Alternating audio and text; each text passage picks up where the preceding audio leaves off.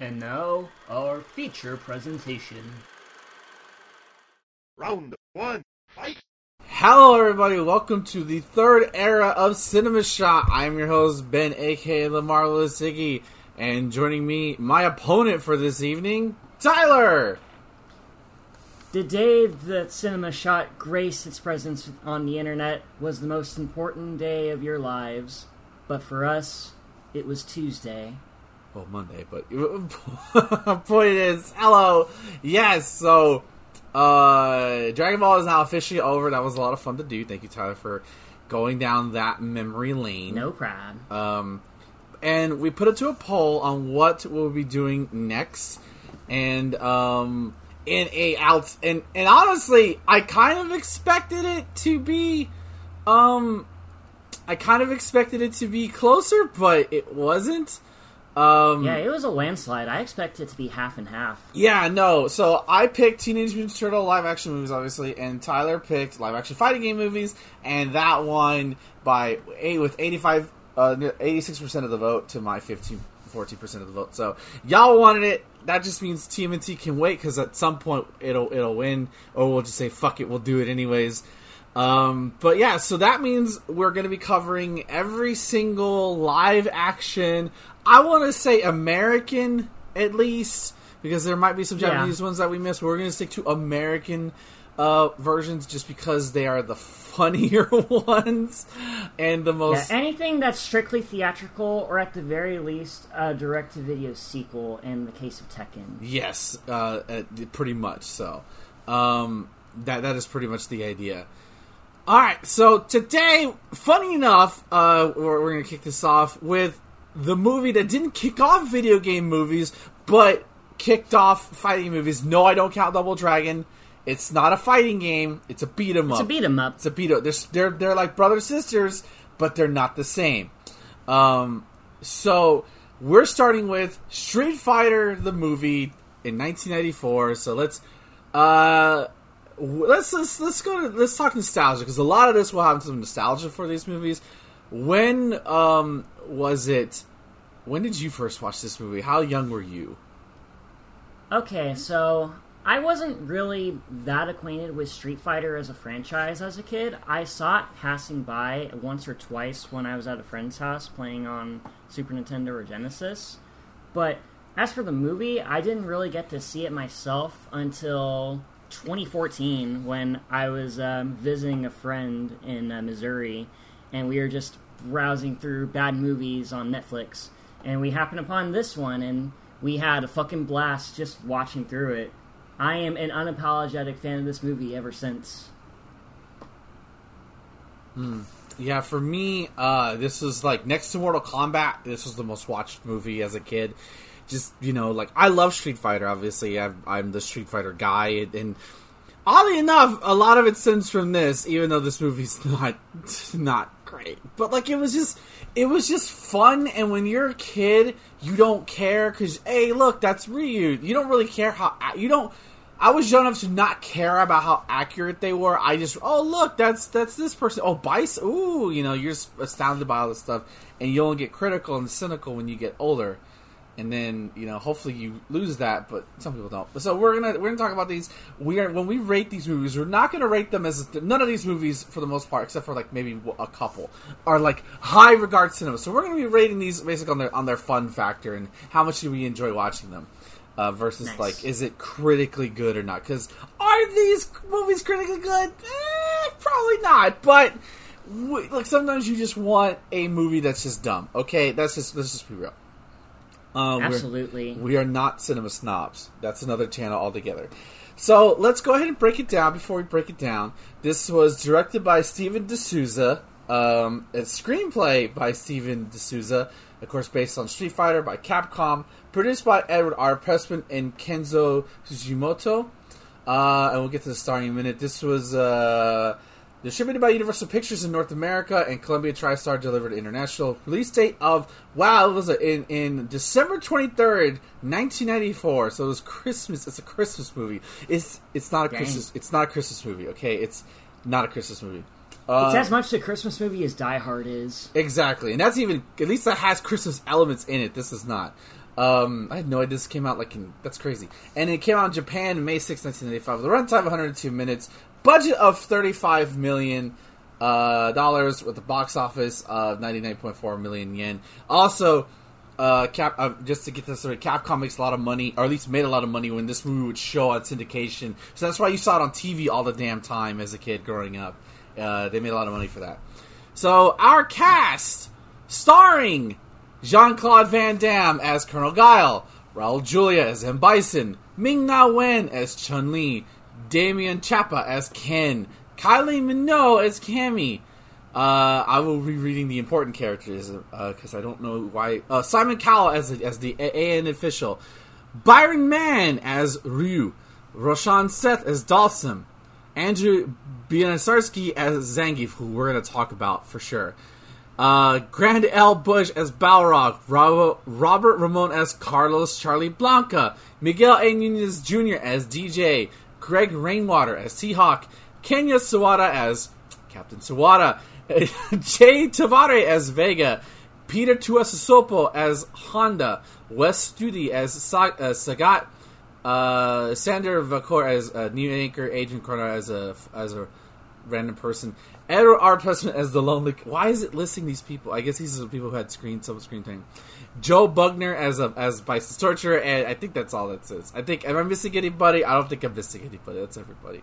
Yeah, that's everybody. So, obviously, Street Fighter the movie, Street Fighter 2, Street Fighter. Nobody cares about Street Fighter 1. Okay, let's just get that away. Street Fighter 1 is ass. Street Fighter 1 is ass. Street Fighter 2. The story in that game is that Bison sets up an international tournament to basically find a host body for himself, and pretty much invites the strongest fighters in the world to challenge him and his four kings, which are Balrog, Vega, Sagat, and himself. So this movie is not like that. There is not an international tournament at all. Of course, much to be great. Pretty much, the story is Bison is a. It's in Thailand, or not. It's not specifically Thailand, but it's a region of Southeast Asia. It's in the Civil War, Shadowloo, I think it's specifically called. And Bison is pretty much Bison is pretty much trying to start a takeover. And so the Allied Nations, which is an allegory to the UN, are there to basically ask as a peacekeeping stand force to basically hold Bison at bay. Meanwhile, Bison has kidnapped AN workers and has threatened to basically kill them if the AN does not deliver $12 billion. Was it $12 billion? I don't remember the exact amount. It was a lot of money. A shitload of money. A shitload of money within, 48 hours? Within 3 days. 3 days, so 36 hours. So, not 36, 72 hours. And that leads Colonel William Guile trying to basically figure out where Bison's at and how to get to him, how to infiltrate him, and then we meet the other characters as a result. So that's pretty much the premise of the movie. And I don't want to break down the movie bit by bit because you've seen it all, but let's go ahead and break down the overall story. This is not a Street Fighter movie. Oh, yeah. When you're trying to adapt arcade fighting game that barely has any story elements in it, you're bound to take a few liberties here and there. Yeah. And despite that, they do get some of the character beats down. Like, they understand that Guile has a big vendetta against M. Bison, and that, by and large, he is the main protagonist of Street Fighter 2 as a series. Yes, for sure. They get that part right. They do get the part that Chun-Li also is like that's arguably those two are the probably most accurate. Meanwhile, you have Ryu and Ken as smugglers, which isn't that accurate to the games. No, there is some dialogue between Ryu and Ken suggesting that they had trained under somebody. But Ken pretty much got lost in the money, and Ryu's having a conflict of himself. Sagat's a drug dealer working for Bison, or not in tangential with Bison rather. Chun-Li's a news reporter, which isn't that much. I don't really care. That's one of those things where it's okay, she's not an Interpol agent, but she's a news reporter trying. Okay, that's a fine change for me because at the end of the day, she's still trying to get to Bison. Yeah, I don't mind that part too much. They do make a soft job at it in her win quotes in Third Strike. Yes, and of course the other big change is that both Balrog and E Honda work for her, which is really funny. Not so much E Honda because I could believe that, but the fact that Balrog, who is a villain in the games, is working alongside Chun-Li.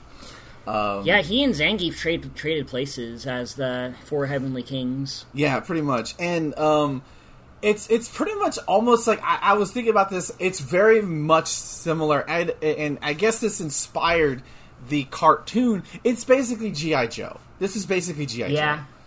Which is like... Yeah, I'm pretty sure this movie predated the cartoon, and elements from the movie are incorporated in that show story. Yeah. I could definitely see that for sure. And like, obviously, if you're a Street Fighter purist, this is not, like, the best thing ever. But, like, Vega is pretty accurate. Like, his costume... It is pretty damn great. Like they got his mask looks amazing. Like if I was to ever have a movie prop from a bad movie like this, it'd be Vega's mask because that thing looks legit. Yeah, the casting for Vega and his costume design is pretty spot on. They even went out of their way to take a handsome Matador-looking dude and cast him as Vega, because that's exactly what he is. And he actually, unlike a lot of people in this movie, he actually does some of his moves a little bit. Like he does his taunt, the yoo-hoo, he does that, and he does the roll a little bit. Not much. Look, listen, for a movie called Street Fighter, there's not a lot of fighting in it. There's not a lot of fighting in it. But I think, like, obviously, like, you're right. I think they did their best for what was here. It's a pretty typical, okay, we gotta figure out a way to get the good guys to fight the bad guy. And obviously in the 70s, martial arts tournaments were a thing. You know, martial arts movies, you know, you go to an island, you fight somebody. And the next movie we're going to talk about obviously does that. But maybe they thought with how he's General M. Bison. Oh, let's make him I mean, obviously he is a dictator, but let's make it more like about a military thing versus while incorporating the martial arts aspect, you know? Yeah, it does spice up the whole conflict between the forces of good and evil when it comes to Shadaloo as a whole. Right. And, okay, so, yeah, it's a pretty basic plot. It's almost as if it's one of those. It's pretty much, I guess, like a movie we won't be talking about, like Sonic 1, where it's like almost anything else could have been shoved in here. It just happens to have a Street Fighter skin over it. Yep. Anything that is and was Street Fighter back in this movie's production is all here. Even all the characters, for the most part, are present. The only absentee being Fei Long, who is replaced by General Sawada. Yeah, which you could go look up what happens. We won't get too much of the behind-the-scenes stuff, but yeah, that's the whole thing. I do remember, like, watching, like, you know, reading stuff about this, that, like, Capcom made it a thing, like, you have to put all our fucking characters in this movie. I'm like, God damn, and pretty much everything up to at least New Challengers is up there, with the exception, like I said, of Fei Long, and of course Akuma, who wasn't out yet when this movie came out. So let's talk about individual characters. Let's talk about. I want to talk about the two, obviously the one that sounded to first. Number one, Raul Julia as M. Bison. Oh, we're starting with the big one. Yeah, we're starting with like, because I won't lie, you take Raul Julia out as Bison, the movie falls apart. Everything falls. It becomes a enjoyable, like, turn my brain off movie to I don't want to watch this movie because he's not in there. Yeah, I can't imagine this movie without Raul Julia as M. Bison. He pretty much steals every scene he's in, and he has the fucking time of his life. Oh, it's great. Because, like, he has that sense of, like, intimidating when he needs to be, especially at that opening scene where he's choking out all the AN soldiers and just, like, pitiful, disgusting, you know, just taunting them as he beats their asses no-handedly.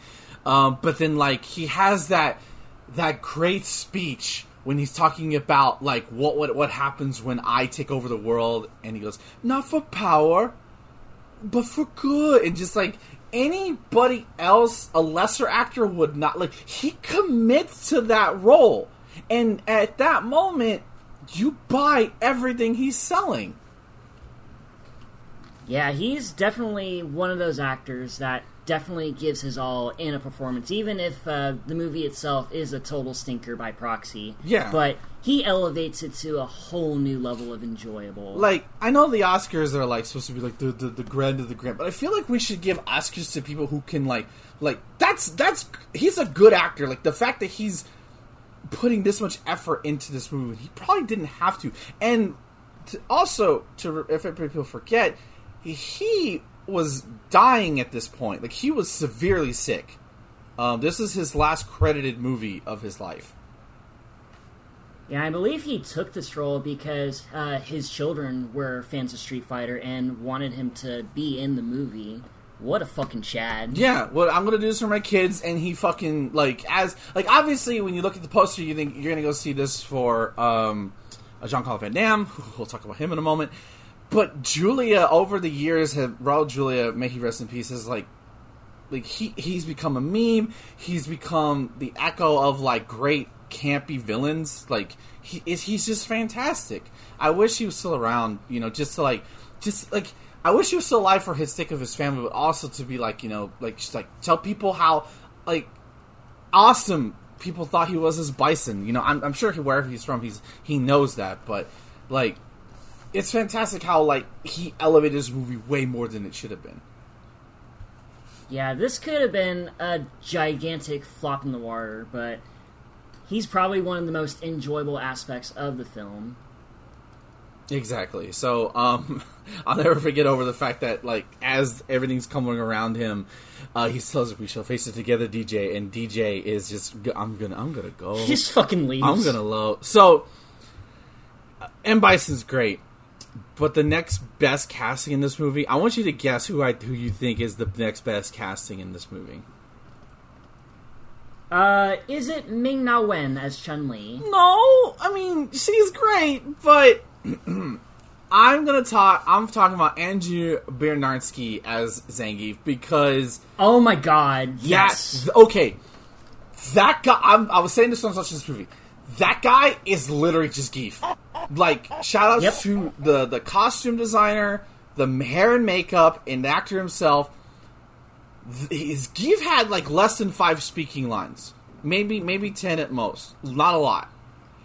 But every time Geef spoke, you knew Geef was there. If people don't talk about Bison in this movie, they talk about Zangief.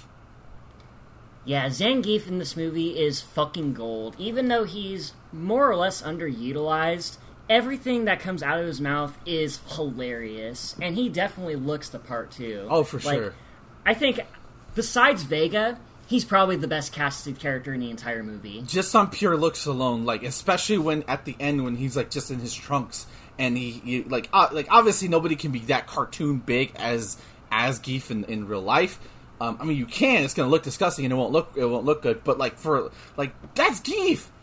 This is Zangief come out of the game, out of the CPS board, onto real life. That's all it is. And of course, he has the great lines. He has some of the... this is another man who was told, okay, here's your lines. And he fucking kills it. Everyone remembers, quick, change the chat. Like, everybody picks up on that. And, again, any other actor, that joke fails. But that's always funny. It's never not funny. Yeah, the comedic timing in this movie in general is pretty spot on at points, and Zangief is probably one of the only characters in the film that nails it at every turn. Oh, yeah. It's great. It's fantastic. Of course, my other personal favorite was DJ telling him, you know, like, dude, fucking Bison's not the good guy. He's the bad guy. We're the bad guys. And he goes, then why do you work for him? Because he paid me a fortune. Pause. Geef turns to the camera slowly. You got paid? Just fantastic. Just fan fucking tastic. So good. Yeah, like that guy is still around. Apparently he was like I looked up his bio. He's still working. He's still around. So I would love to meet him and just tell him, like, dude, I know you probably don't like who knows how the time wasn't working on Street Fighter, but, like, dude, you were amazing as Zangief for how little you have. For sure. They should bring him. He deserves it. Should bring him back. So after that, yes, it's Ming-Na Wen as Chun-Li, who is arguably the co-star next to Jean-Claude Van Damme's Guile. Yeah, I would say so. Like, Ming-Na Wen obviously is a queen, right? Now she's a fucking Disney princess. She's in Star Wars, and she's also a Marvel character. So like, she's done it all, and so she played the strongest woman in the world. Granted, I do think her, and I think it's more to do with her. Like, I think this is like her early days of acting. I think, because. And also I think it's the writing. Like a lot of it is a lot of her is a lot of stop and go. It sounds very stilted, but I don't think that's her fault. I just think that's the direction and the writing that they go for. Yeah, it is unfortunate. I'd imagine that this movie had like a very tight release schedule. I mean, it released near fucking Christmas, for goodness sake. Yeah. So I assume that probably had something to do with it. For sure. But I do like basically that she was one of the characters that got that her story is pretty much the same. That Bison murdered her father, and she wants revenge. And it's simple as that. It's almost as if you could have just eliminated everything else and just have it be about Chun-Li.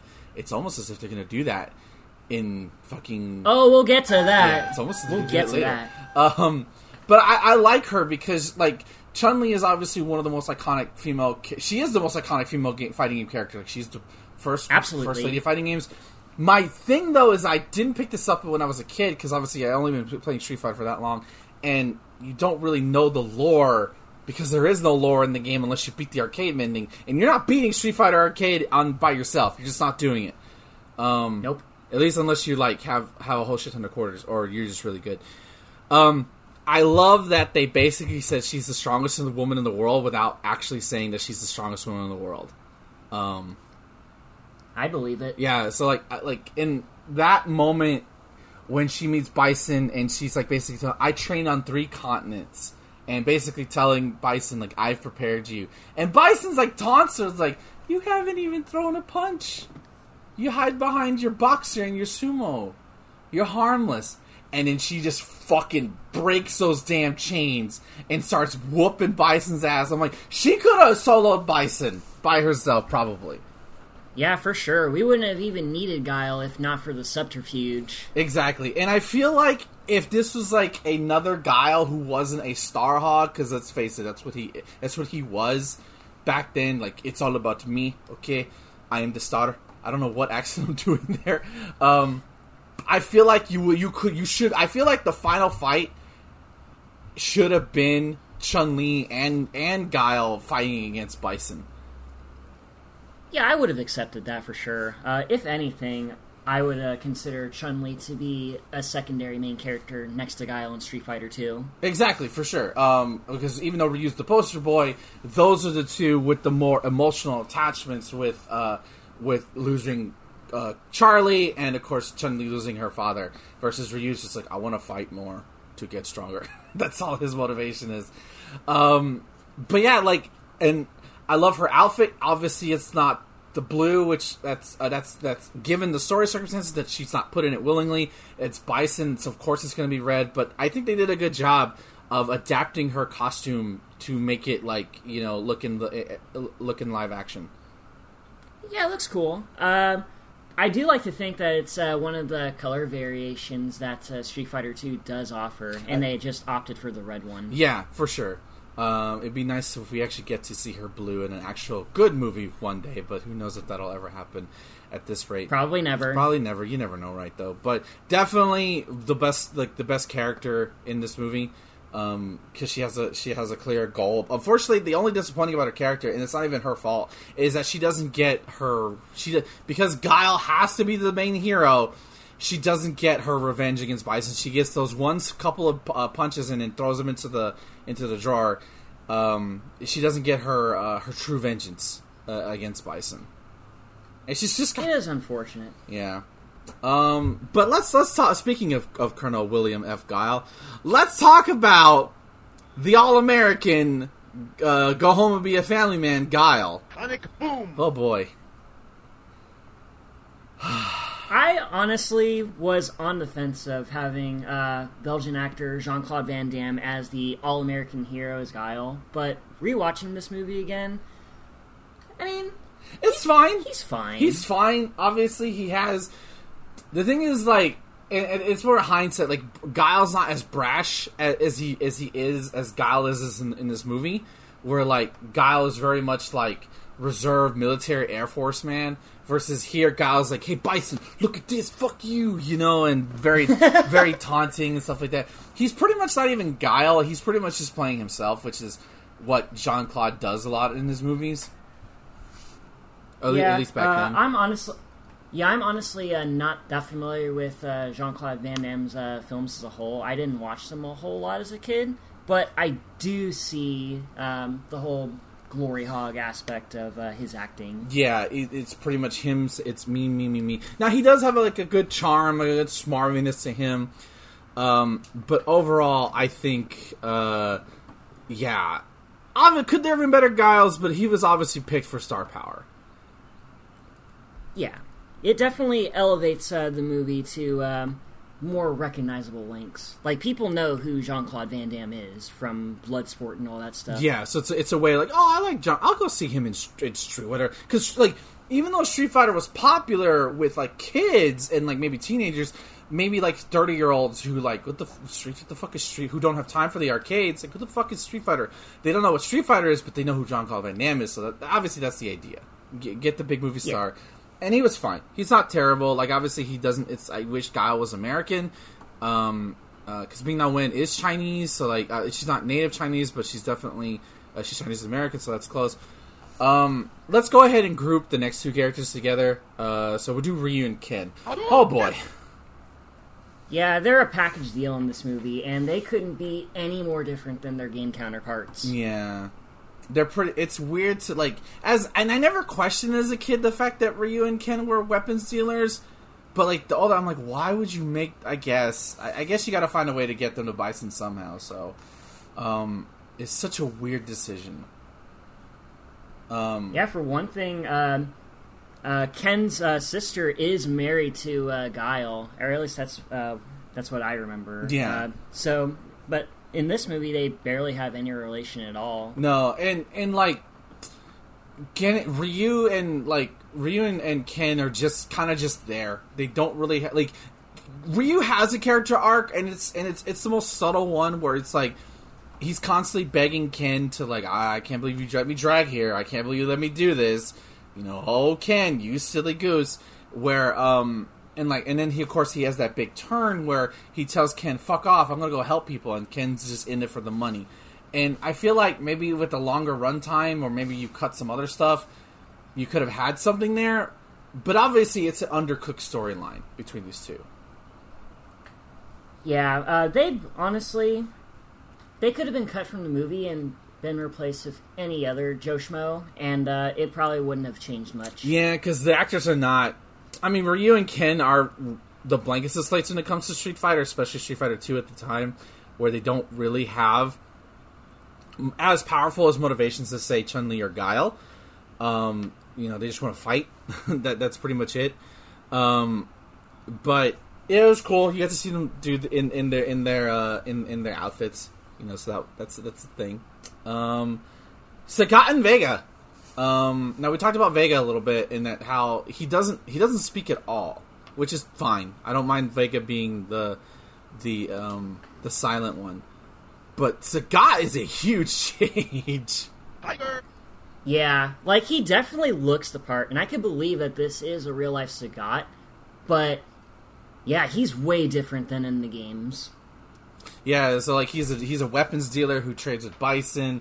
Although it's implied very, very subtly, not so subtle, but that pretty much he was a prime fighter before. Like, he was pretty much the king of the cage fighting before Vega took over and he retired. So there is that. And actually, I never noticed this before, at the end of the movie when he's with DJ, he has the scar. He has the scar. And I'm wondering, it looked fresh. I'm like, don't tell me Ken gave him that.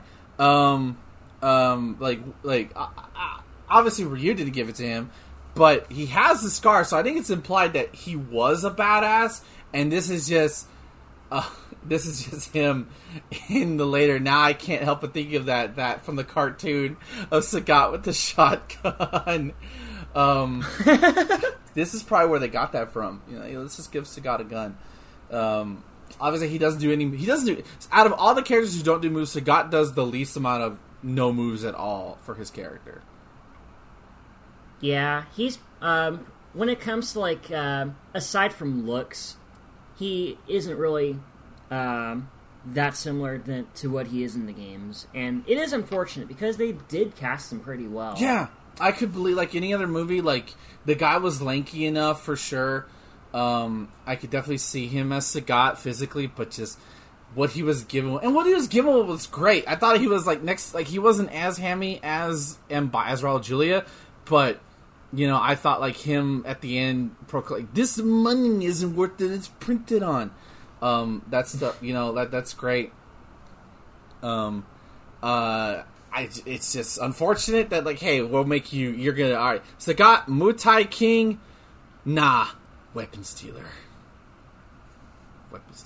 Genius, exactly. So we got two more groups to go over real quick, and I think that's enough characters. Balrog and E Honda. Again, on the lower end, they're pretty much filler characters at this point. But did you catch the hand job joke? I don't think I did. Okay. So I never caught this until today. Honda is getting tortured, being whipped in the back, and I forgot how chill he acts. He basically no-sells it. So, the guard, the torturer leaves, and Balrog is like, "Oh man, how can you do that? How can you handle that pain?" He's like, "I'm a sumo, brother." Also, E Honda's not Japanese in this movie. He's Hawaiian. Unlike the games, that's fine, whatever. There have been Japanese, there have been Hawaiian sumos before, so it's not that big of a deal. I do like that they say his name Edmund, which is funny. I always like that he was Edmund, little Edmund. But there's a line where Balrog tells Honda, "Hey, give me a hand." He goes, I've only been in a few days, brother. Maybe in a month from now." I was like, what? That's the one. I didn't catch that. What? It's a fucking hand job joke. In this goddamn... What was this movie rated? PG, I think? PG-13 for excessive action and violence. Well, they mixed the sexual content, because I was like, ooh, that's a hand job joke. Somebody fucking snuck it. And I've seen this movie a few times as an adult, but obviously, you tend to turn your mind off at certain points. I did not remember the hand job joke. Oh, good lord! I could not. Maybe, and Honda was like, maybe in a month I'll be down for it. What? I do find it odd that Balrog, out of all the characters who gets his costume, his the ones kind of feel him getting his costume feels the most forced. Because yeah, it kind of does. Ryu and Ken, they're given the gis. Honda doesn't really get his costume, but he wraps his shirt around, so it's kind of also about that same level. But for some reason, Balrog puts on boxing gear for I guess because he's like, oh, okay, I'll put this on versus just wearing his clothes. Right. At least he doesn't have to type at a computer with boxing gloves on like in the cartoon. Exactly. I do love that he basically does his turnaround punch a little bit, and they even give a cartoon sound effect. And he actually just straight up punches dudes in the helmet. So they do a somewhat good job of, displaying his punching power, but Balrog's kind of just in the game. And actually, his outfit reminds me more of a basketball player's outfit than a boxer. And it's because Balrog in the game wears the tank top, but I'm so used to boxers not having that. Although I do like the casting of Honda, even though it's not true Edmund Honda, I do think the guy was pretty fun. Oh yeah, for sure. He looked like he was having a good time, especially the fight. Can we talk about the fight he has with Zangief real quick? Because that shit was great. That's possibly the best. It turns into a fucking Godzilla joke at one point. Yeah, and then I need to ask you this because it's driving me crazy. You obviously one of the roars is Godzilla. Who the fuck is the other one? Because I can't recognize it. I'm pretty sure it might be a stock monster sound effect. You think it's... If I go back to the scene, I might be able to recognize it. Otherwise, I couldn't tell you offhand. Okay, because I was like, what is that? I thought it was yeah, I thought it was oh fuck the dog, King Caesar from him. Like, that's not King Caesar. I couldn't recognize it. But yeah, like that, like okay, fuck any other fight. That's the best fight. Fucking For sure. Zangief body slams or Honda body slams Zangief through the fucking floor. That's the best fight in the movie. I don't care what anybody says. And I guess we'll group the last three characters at once because they're kind of like together. One of them kind of doesn't get paired with anybody, or if he does, we already talked about him. Dawson and Blanca, who Dawson might be the biggest waste of time in this damn movie as a character. Yeah.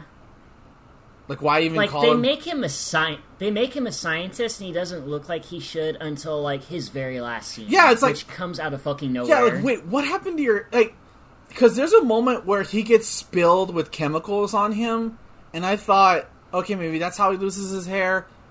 But no, it happens, like, the very end, and, like, oh, there's the chains, and, like, and, oh, there's the blood. I'm like, that might be the laziest way to get a character to, like, oh, look, here's Dawson. Dawson, everybody! It's Dawson! Dawson! We got Dawson! See, nobody cares. He doesn't stretch his limbs or breathe fire, but that's totally Dawson, guys. Yeah. And the entire reason that we made him a scientist is because he's experienced the enlightenment of metaphysics. Yeah. It's just, like, I think the actor on... Okay, I do think the whole... It's not good, but the idea of it where, like, Dawson basically sees this tortured person in Carlos Blanca, who we'll talk about in a moment, and tries to basically insert images of good to hopefully, you know, give him the capacity to feel empathy. I think that's actually has merit. Like under a better writing team and directing team, that could have been a good idea. Where, like, you know, I want to like, but it's just not. It just kind of just feels like, just put on some happy VHS videos for like in half an hour. Yeah, as a yogi, it makes sense for Dawson to, like, instill good in someone. Yeah. But in the context of this movie, it's just, what? Exactly. Now, the other card of the coin is Blanca. So, funny enough, so, going back to, like, Street Fighter doesn't have any lore, in Street Fighter 2 comes out, Guile in the game does talk about his friend Charlie and how his friend was murdered by Bison.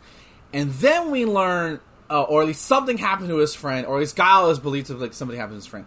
Then we meet Charlie in Street Fighter Alpha, which is a prequel to Street Fighter 2. Yeah, and that game didn't come out until after this movie was released. Exactly. So that led... And obviously, in this game, Charlie becomes Blanca. So a lot of people assume that, oh shit, that's Blanca! That Charlie actually does become Blanca until you actually beat his ending. Charlie is pretty much a blank slate. He's a nobody. Obviously, because he was a nobody in the game at this point. He wasn't Charlie Nash yet. Yeah, Blanca was pretty much a recognizable Monster Man in Street Fighter 2, and that's pretty much all everybody knew him as. Yeah. So adapting him into the movie was just kind of, I don't know, kind of haphazard. I like the idea. Like, basically, Bison is basically the he's trying to recreate Captain America, where it's like, I will create genetically engineered super soldiers to basically be his muscle to storm over the world. That's an old trope we've seen before, and that Blanca is going to be, oddly enough, his name is Carlos Blanca. Calls him Charlie for short. Calls him Charlie as a nickname because Guile can't be bothered to learn a brown person's name, proper name. Yes, I just called Guile racist. I'm sorry. So he calls him Charlie, and so that's what he just basically. So Bison's just going to call him Blanca because that's his name. Although Blanca does sound like a vicious animal name. I do like the idea that he is basically... This is probably the most fucked up part of the movie, in that Blanca is shown violent images, and they're also at the same time injecting him with green and orange fluid, because it's Blanca. You see? Yep. It's Blanca! No electric eels here. No. Is that how he got his powers? Yep. After he crash landed in Brazil as a baby, he injected himself with electric eels to the point where he can just generate electricity by himself. Wow. Blanca doesn't do that here. But I think as a story aspect, under a better writing team, it's actually I think it's pretty interesting because you're basically torturing this guy to, become this killing machine, and then having, like your brain show you images of good. Like, how much does that affect you? Unfortunately, it's not done well at all. Blanca doesn't do anything, and I don't know what decision, why. Maybe the makeup just in. So the only time you see Blanca is in the laboratory after the power goes down, and you cannot see Blanca well at all, and it's probably because the makeup looked like shit. Yeah, he looks like he was on loan from the Geico Caveman. Very, very bad, and he sounds like a Cro-Magnon man, which is probably the point. Like they think they're kind of de-evolving him. He has the red hair or the orange hair, and he has green skin. But like he doesn't do it. You don't see him doing anything. They show a off screen of him fighting, and it's just like, oh, okay. I would have liked to. It would have been cool to like. It would probably look terrible him doing like the rolling ball, and stuff like that. But no, Blanca's just there to check off a name on a box. But at least he looks like himself in the game as close as he can. Yeah, for sure. Just don't look at him in Street Fighter the movie, the game. Just don't do it. Ew, don't. Just don't do it. I think that covers everything for at least the characters. Anything else you want to talk about, buddy? We could talk about Cammy and T-Hawk. Oh, I forgot. They're pretty much part of God. I forgot about them. Yeah, so Cammy and T-Hawk. Yeah, they're kind of just Guile's flunkies, which is odd because like Cammy is one of the more revered characters in Street Fighter, and T-Hawk's just. But they are still brand new at this point, so they weren't exactly sure what to do with the new challengers characters at this point. Right, which is why DJ's comic relief. T-Hawk's just muscle. That's all he is. He's basically he's supposed to be their Geef, I guess. The tall, strong dude, but they never meet each other. Yeah, it's strange.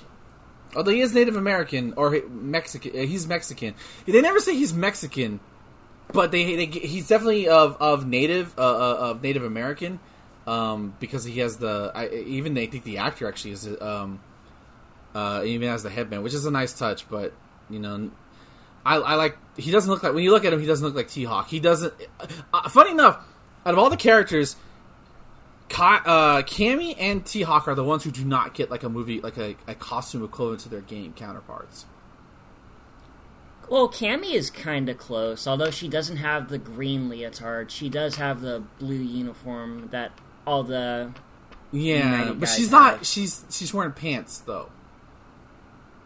Yeah, that's true. She does have pants in Final Fight Streetwise though. Yeah, but that was way after this movie. And in Fortnite, she has that too. Although you know what, T-Hawk's jacket it's kind of like his. It's weird. That's like a stretch. It's a big stretch, but I think T-Hawk. It is. Yeah, but again, you're right because like this came out in '94. Super Turbo would have come out in '94, so they probably just had like barely a character description. But they got Cammy the fact that she's British, so there's that. Like she's from the UK. They got that at least. They didn't get the fact that she's a doll working for Bison, but I don't even think that was not even a thing at this point. That doesn't come until that was in the Alpha series. Yeah. She was fighting against Bison in Street Fighter 2. Yeah, which is odd. It would have been cool to see her in the green, just like even though maybe her leotard would have been green, but it is what it is. They have next to Ryu and Ken, they kind of have like the least amount of things to do as like hero characters. They're just there. Yeah. So as we talked about real quick, I guess we'll end it on this. There's like the fight scenes are not good. They're just not. They aren't. And the one that showed promise was Vega versus Ryu, which I like that they established that rivalry, which is like the opposite of, which is usually Ryu and Sagat. And they do the poses, and right as they're about to fight, fucking Guile crashes the damn party. I'm here to ruin everything. He's Russian, not. He's not Russian. He's Belgian. I can't do a good Jean-Claude Van Damme. I'm sorry. It looks like this. A little bit tougher. But then pretty much we don't get any fights. Like there's the prison fight, but it doesn't really count because it's pretty much Ryu and Ken beating up jobbers. That's all it is. Yeah. Did you catch that Ryu and Ken did their rolling throws? Did you catch that reference? Yeah, I saw that for sure. That was cute. Yay. So it's basically go down to 3 final fights. We already talked about the best fight in the movie, which was Zangief versus E Honda. That was the best. Easily the best. For sure. They even do the poses. Geef does his pose. The Ryu and Ken versus Sagat and Vega was just so bad. Well, namely the Ken and Sagat stuff was bad. Yeah, that part was the lamest one. Like, they try to replicate the Shoryuken, but it's almost like a kid trying to replicate he literally the just Shoryuken on the playground. Uppercut and turns around, and like Sagat has to sell it. I do like the fact that Sagat kicks the training ball so hard that it explodes. Like, okay, there's the Muay Thai King a little bit, but it's just not that great. Yeah, aside from that part, they don't really do anything with Sagata's fighting prowess. No, which I guess the idea is like he's older, so that makes sense. But I do think the Ryu and Vega stuff, while not as great, at least it feels a lot more personal, a lot more vicious, and like they're actually fighting versus like Sagat and Ken were just going through the motions. Yeah, this is definitely a fight that they teased at the beginning and does somewhat deliver at the climax of the movie. Like, they even incorporate the part where Ryu ruins Vega's face, and he's obviously pissed about it, which is a thing in the games. Exactly, yeah. Although I hate the Hadouken. I hate it so much. He does the hand motion, and all it is a flash of light. That's all it is. It's no fireball. It's just a flash of blinding light. It was literally just a force palm. Yeah, which I'm like, okay, I guess it's doing the poster boys dirty like that.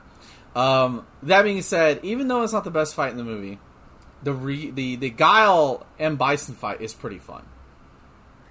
Oh, for sure.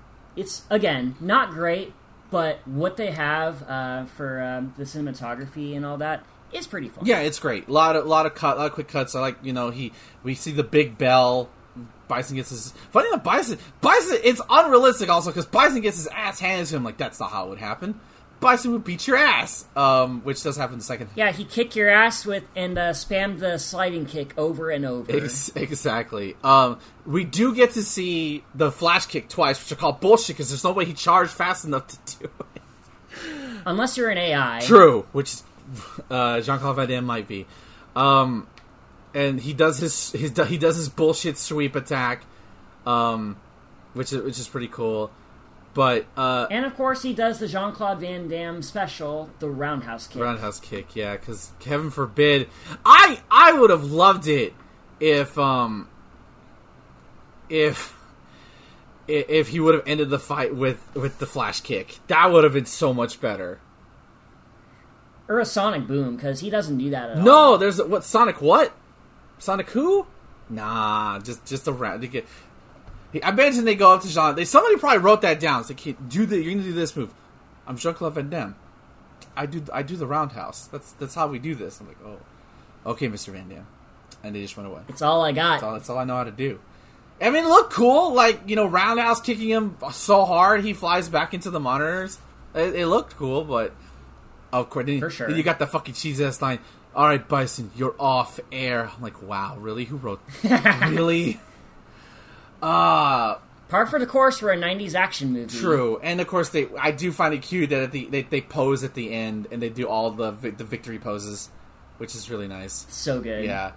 It's so cheesy. Yeah, it's a little cheesy, but T-Hawk does oh yeah, he's doing the elbow thing, Ryu's doing the pose. Not bad. Honestly, Chun-Li does the Yata jump. Yeah, that's really good. That's really cute. Very, very good. Cammy does the look behind you a little bit. I think she does. Guile does the hair thing. It's all really nice. Like, that's okay, that's the big wink. Overall. So, anything else to say about this movie? About Street Fighter the movie as our first?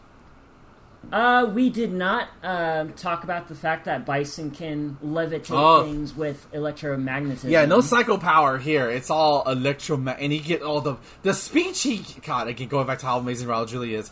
The speech he gives delivering to Guile, he basically compares himself to Satan, which I never caught up on when I was a kid. And that's pretty accurate given what Bison is in the game. Oh, yeah, pretty much. I do think it was cool. Like, it was obviously it was a way to get him to do the Psycho Crusher without doing the Psycho Crusher, you know? Yeah, it does sell the overpowered nature of the move, although they do a better job of doing the Psycho Crusher in Thor Ragnarok. Yeah, for sure, which is a nice little wink, but for 1994, not bad. Obviously, it would have been cool for it to be like rainbows out of nowhere, you know, like how Bison's effects used to be. But what are you gonna do, right? Although Bison's true. And also there's a post-credit scene where Bison is not dead. Yep, he comes out of the wreckage like Super Shredder and Teenage Mutant Ninja Turtles 2, and pushes the world domination button, and that's where the movie ends. Yeah, unfortunately, we will not be getting a sequel to Street Fighter. This movie, we will be getting a Street Fighter movie. I guess we didn't talk about DJ, who's kind of like basically the comic relief for the bad guys a little bit next to Zangief. Yeah, he is pretty comical. He does have some good lines. Like, he's trying to escape the base, and he's like, I should have stayed with Microsoft. Exactly, that's great.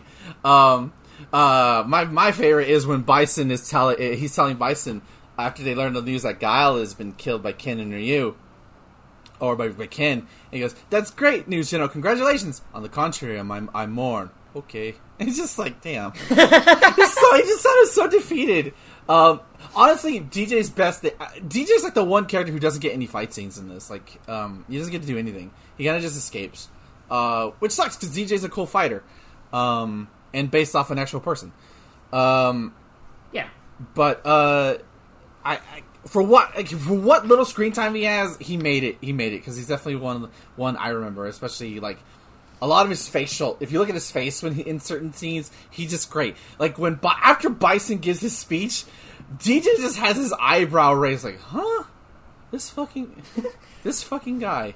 Whatever, I'm getting paid. And when the truck full of weapons is about to ram them, and Zangief exclaims, "Change the channel!" He just looks at him like, "The fuck did you just say?" What? Yeah, so not great. Again, goes to show like how much not even if you don't got lines in the movie, you can still make yourself with your face if you have that option. Yeah, next to Zangief, he's the second funniest character in the movie. For sure. Alright. I think that about covers it. Let's go ahead and go to the victory. I'm going to call this the victory screen. And how many rounds out of 5, I know this is stupid, but go with it, do you give Street Fighter the movie? I will give this a solid 4 rounds out of 5. This is an incredibly cheesy but fun movie to watch. Raul Julia is a blast to watch through, and he steals every scene he's in. Some of the characterizations are really spot on. Like, they got a godly Zangief and a really cool Vega. And aside from that, most of the other casting is just fine. I don't mind Jean-Claude Van Damme as Guile. But I don't know, it's just whatever. It was just a fun movie all around. And it's bad, for sure, but I would definitely take this over a boring movie any day. For sure. I'll agree with you. I'll give you the same score. I thought it was... It's not a Street Fighter movie, but it's definitely fun. Raul Julia makes it, and of course Zangief helps. It's fun to see those characters. And at least when the action is there, even though it's not all fighting-based... It's so fun to watch, and there are parts where it slows down, like when they get to the prison and stuff. It slows down a little bit too much, but once you get to the thieves' market, the movie just doesn't stop, and it keeps going. It's absurd. It's not the best thing in the world, but for a first shot, it's definitely going to be much better than one we're going to cover in a few weeks. Oh boy, it's a hell of a lot better than the Super Mario Brothers movie. That's for damn sure. Yeah, I would rather watch this over Super Mario Brothers any day, any fucking day. Okay. Yep. So, just now, let's lay down the groundworks for this. As Tyler, as we've said, we're going to be talking every single live action video game movie to go. So that means we're going to be doing this in chronological order. So, Tyler, Yes. what movie are we watching next? Next week, we're going to be looking at the cream of the crop and would stand as one of the best video game adaptations of a movie for nearly 2 decades until a certain blue hedgehog would seal the scene. Next week, we'll be taking a look at Mortal Kombat from 1995. Wow.